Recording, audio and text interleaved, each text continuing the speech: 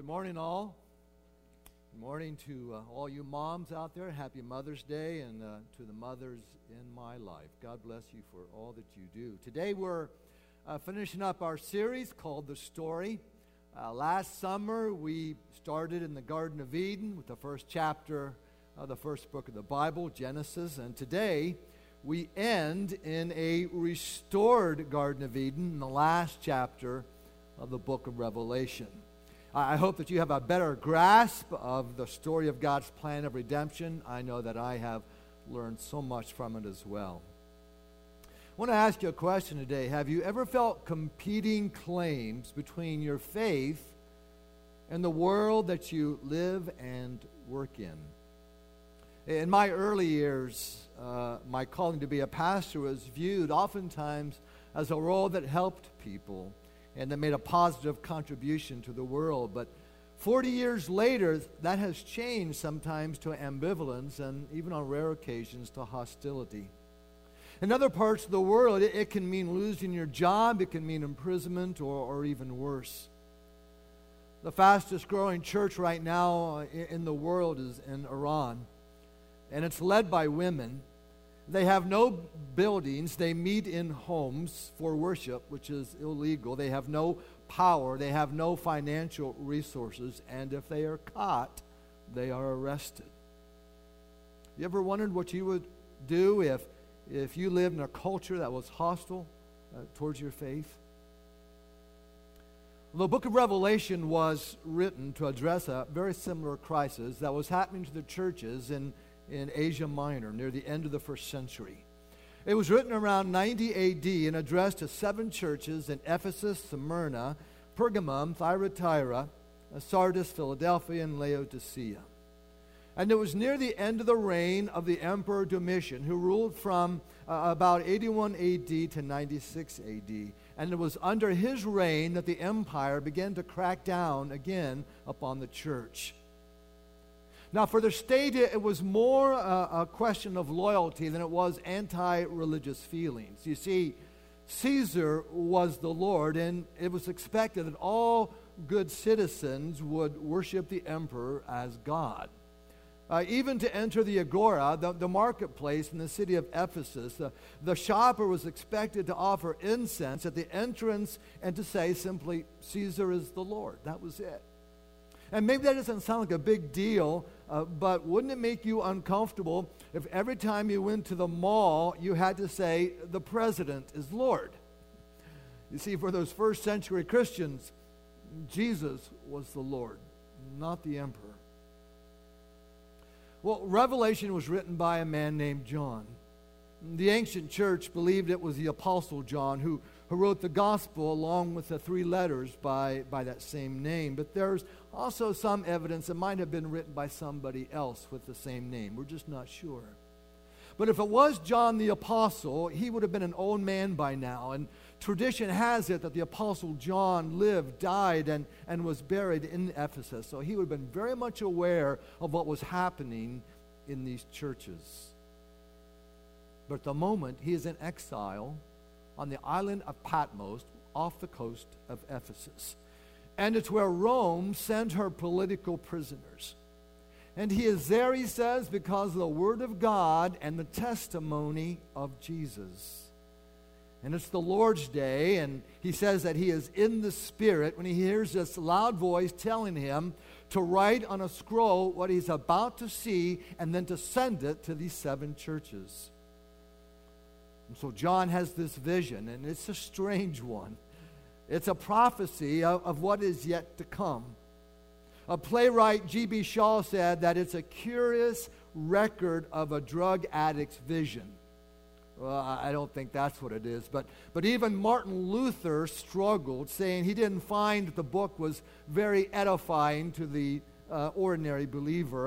And popular books and movies about it have sometimes misunderstood its purpose, trying to find a blueprint in it for the end of the world.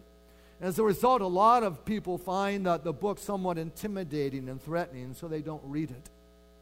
But you know, the book of Revelation is the only book of the Bible to say, "Blessed is the one who reads it and takes to heart what is written in it, because the end is near." So we don't want to ignore the book of Revelation. You see, a big part of the problem is that we don't understand the apocalyptic style of literature that is written in. It has lots of symbols and metaphors and Old Testament allusions and numbers, lots of numbers, especially the number 7. There are 7 spirits and 7 lampstands, 7 stars, 7 churches, 7 seals, 7 angels, 7 trumpets, 7 thunders. And we see similar writings in Daniel, Ezekiel, Isaiah, Jeremiah, even parts of 2 Thessalonians. But the word apocalyptic means literally the unveiling, and that's what John is doing. You see, Jesus didn't give John this vision so that we could spend 2,000 years arguing about which chart is right or whether we're premillennialists, amillennialists, or postmillennialists, or who the Antichrist is. No, it was written down by a pastor to strengthen the courage and the faith of his flock and to give them hope and victory in the face of suffering and hard times. John's vision begins with Jesus. And it's like anything you've ever imagined Jesus looking like. He's dressed in a robe. Okay, we get that. But his hair is white like wool. His eyes are blazing fire. His feet are like bronze. And in his mouth is this two-edged sword. And he stands among 7 lampstands that represent the 7 churches. And that's where the vision begins. And so to each of the churches, Jesus finds something to commend them for. He commends them for their works, for their service, for their faith. He commends them for standing up to tribulation and not backing down. All of them he commends except the church of Laodicea. He has nothing good to say about this church. Folks, if Jesus can't say something if Jesus can't say something good about your church, that's pretty sad. He calls them lukewarm. He says, you're neither hot nor cold. I wish that you were either one or the other. You see, someplace along the way, their faith had cooled off.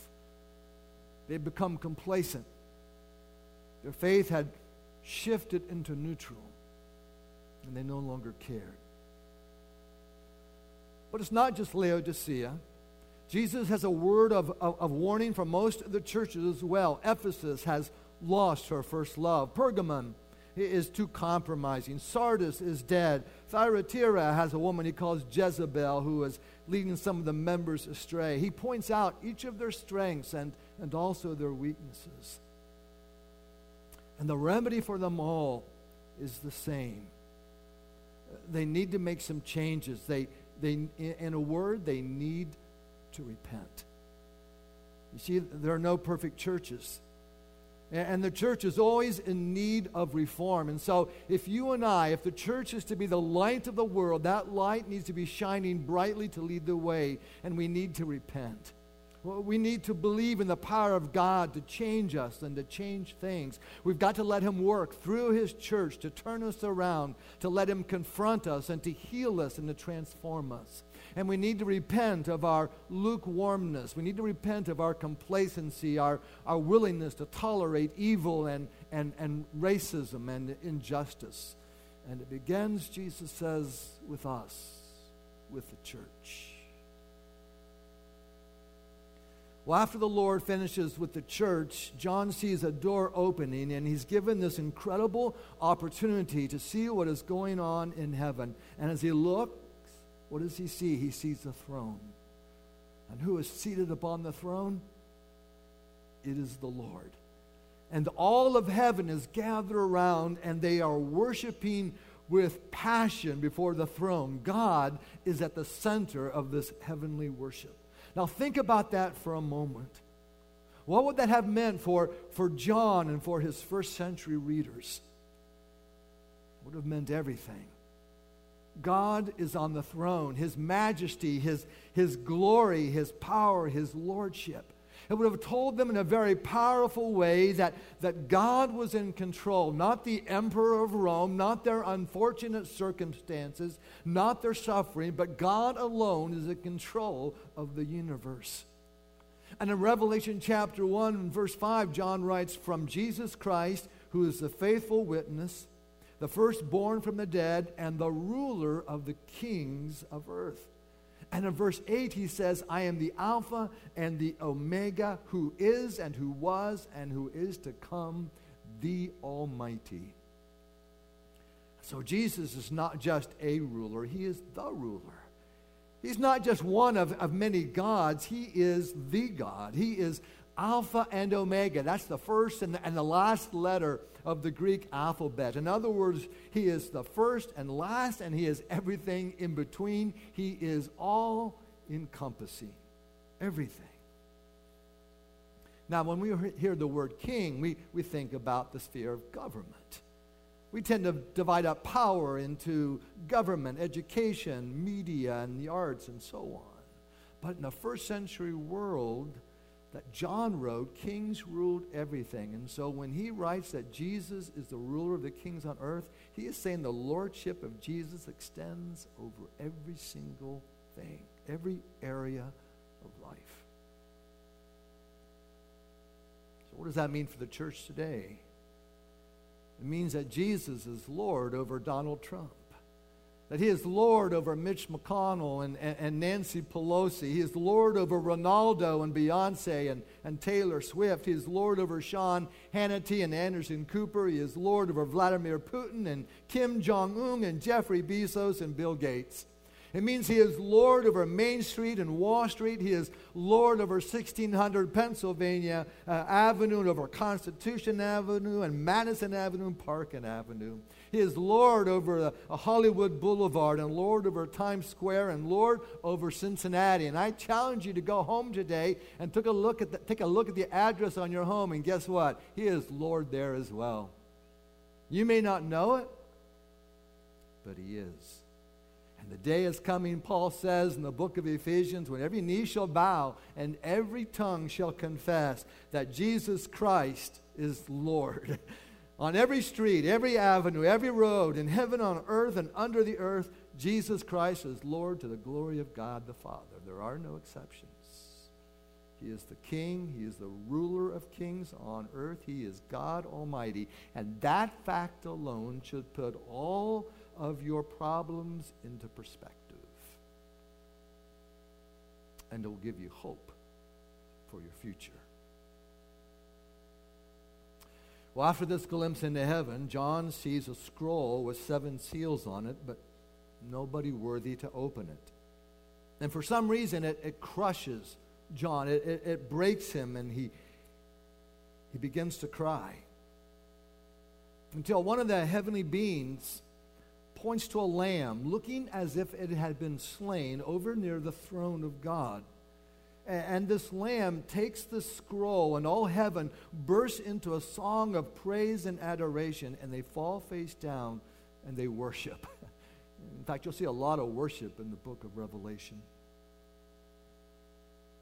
And the lamb opens the first seal, and for the next 20 chapters, God's judgment is unleashed.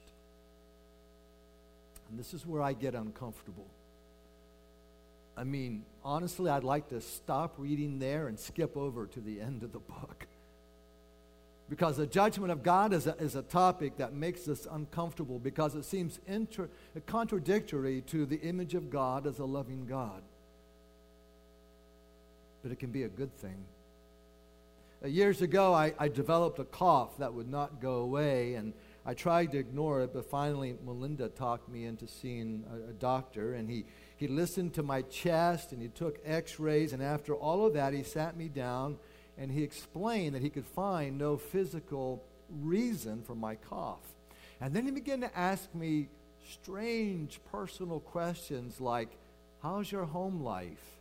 And are you having stress at work? And I knew what he was getting at, that my cough was psychosomatic, and I wasn't sure I liked his diagnosis. You know, I wanted him to give me a pill, not a lecture on stress management. But he was right. And a week or so later, that cough was gone. And so that cough, you see, was kind of like an alarm, warning me that something was wrong so that I could take action to correct the underlying problem. In the same way, God's judgments are a warning. They point to the truth that something is not right. They warn us that there are consequences to our actions. William Barclay, the late Scottish theologian, wrote this. He said, "At the back of it all, there is the permanent truth that no person and no nation can escape the consequences of sin." It's God's warning of human suffering that lies ahead if we refuse to change our ways. And so the Lamb opens the first seal, and a white horse appears, and upon it a rider with a bow, an arrow, and a crown, and the rider is sent out to conquer, and this rider represents military conquest. And then the second rides out with a sword on a horse that is fiery red, and he takes peace from the earth. The third is riding a black horse, holding a pair of scales, and it represents economic disaster, runaway inflation, and inequality, where even a quart of wheat costs an entire day's wage. And then the fourth rider is on a pale horse, who represents death and Hades, both physical and spiritual death, and because you see, famine and pestilence always follows economic collapse. And isn't it interesting how timeless these things are? That each of these horsemen is both ancient and contemporary. That every generation has experienced their destruction. There's always been rulers who have lusted after power. There's always been war. There's always been times of economic chaos and widespread poverty. And here we are now, suddenly, in the midst of our own global chaos. And there's always been death, and there's always been pestilence. And even as modern medicine has found cures for ancient diseases like smallpox and the bubonic plague, even new ones arise to take their place: HIV, Ebola, SARS, MERS, and now this COVID-19. But there's something else that we learn from Revelation, and it's kind of startling. And these horsemen, you see, are under the command of God. The seals are broken by Christ. They come forth only at the command of the four living creatures, and they're given certain restrictions on what they can and cannot do. They ride forth only under the control of God. So there's two things here that we learn about judgment. And the first is this, is that judgment is meant to be correctional. They are meant to teach us something. Now, one example I can think of is found in 2 Corinthians chapter 12. The Apostle Paul talks about a thorn in his flesh.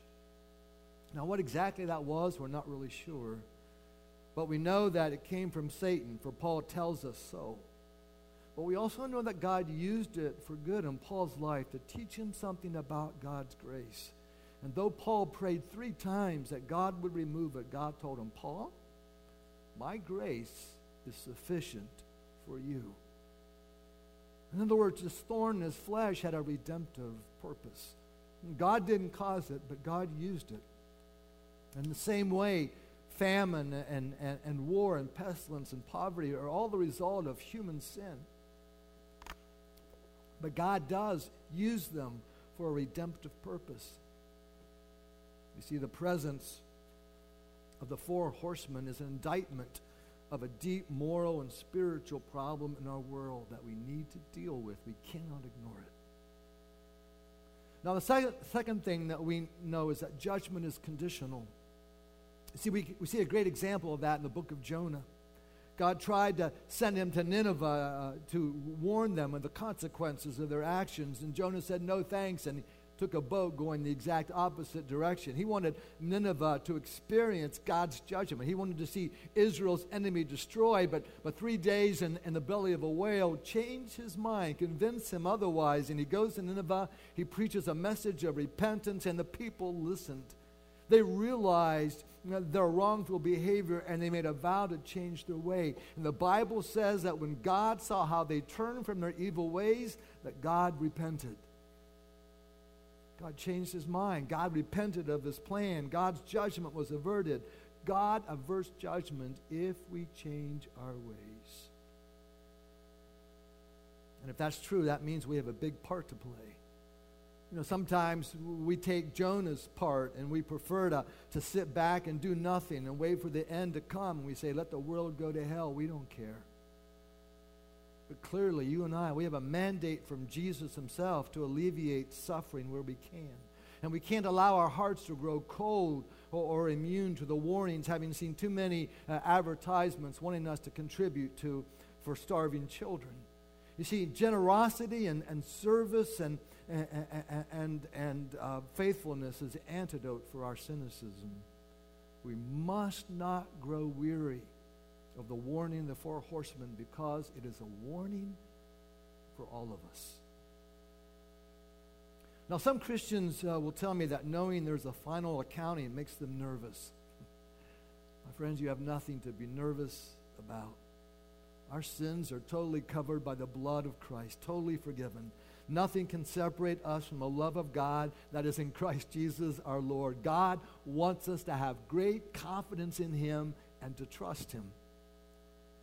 Yes, God knows and will share with us the truth about our lives. Just as he'll bring all things to light and set all things right, he's going to do that with you and me. Paul writes in 1 Corinthians chapter 3, he says, their work will be shown for what it is, because the day will bring it to light. It will be revealed with fire, and that fire will test the quality of each person's work. The quality of my work will be tested, but it will be a good thing. And it will be clear that God's amazing grace is what leads us home. Well, finally, and most importantly, Revelation teaches us that God wins, that God has the final say, that Jesus is coming back, and when he returns, that's the end of history as we know it. Beginning in chapter 12, we have this cosmic war that breaks out. A dragon goes to war with Michael and his angels. And then a beast comes out of the sea, and then another beast comes from the earth. And they try to deceive the world with signs and wonders, and they make everybody take the mark of the beast, which is 666. And then John sees a prostitute sitting on a scarlet beast, and it symbolizes a great city. It's called Babylon, but all of John's readers would have known that was a code name for the city of Rome. The city is overthrown, and there's 1,000 years of peace, the millennium. And then one giant battle over Jerusalem, and all the forces of evil surround the city. And John says the armies are so huge, they look like the sand of the sea. It looks like this is going to be the biggest battle ever fought in the history of the world, but it lasts only a moment. The outcome was never in doubt. And then John sees a new heaven and a new earth. And this is what he writes. I saw a new heaven and a new earth. For the first heaven and the first earth had passed away, and there was no longer any sea. And I saw the holy city, the new Jerusalem, coming down out of heaven from God, prepared as a bride, beautifully dressed for her husband. And I heard a loud voice from the throne saying, look, God's dwelling place is now among the people, and he will dwell with them. And they will be his people, and God himself will be with them and be their God. And he will wipe away every tear from their eyes. And there'll be no more death, or mourning, or crying, or pain. For the old order of things has passed away. And he who is seated on the throne said, I am making everything new. Eden is restored to God's original intention. Paradise lost, paradise regained. We need to remember this, that God alone is the ultimate power, that he has no rival, that he is the creator of the universe, that he has created me. Indeed, he loves me, has a plan for my life. And however fearful or uncontrolled the forces of darkness on earth may seem to be, they cannot annul nor ever eclipse this one fact, this greater fact, that God has the final say. No matter how out of control your life feels, the ultimate truth is that God is in control. What a difference that will make in our life when we come to believe that. Amen. Let's pray.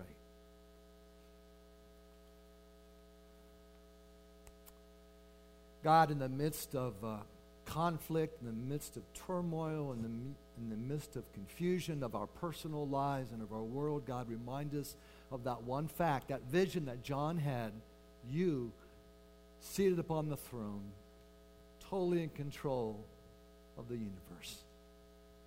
God, help us to place our trust, our faith, our lives in you. Help us to surrender our lives, Lord, to the lordship of Jesus Christ. We pray in Christ's name.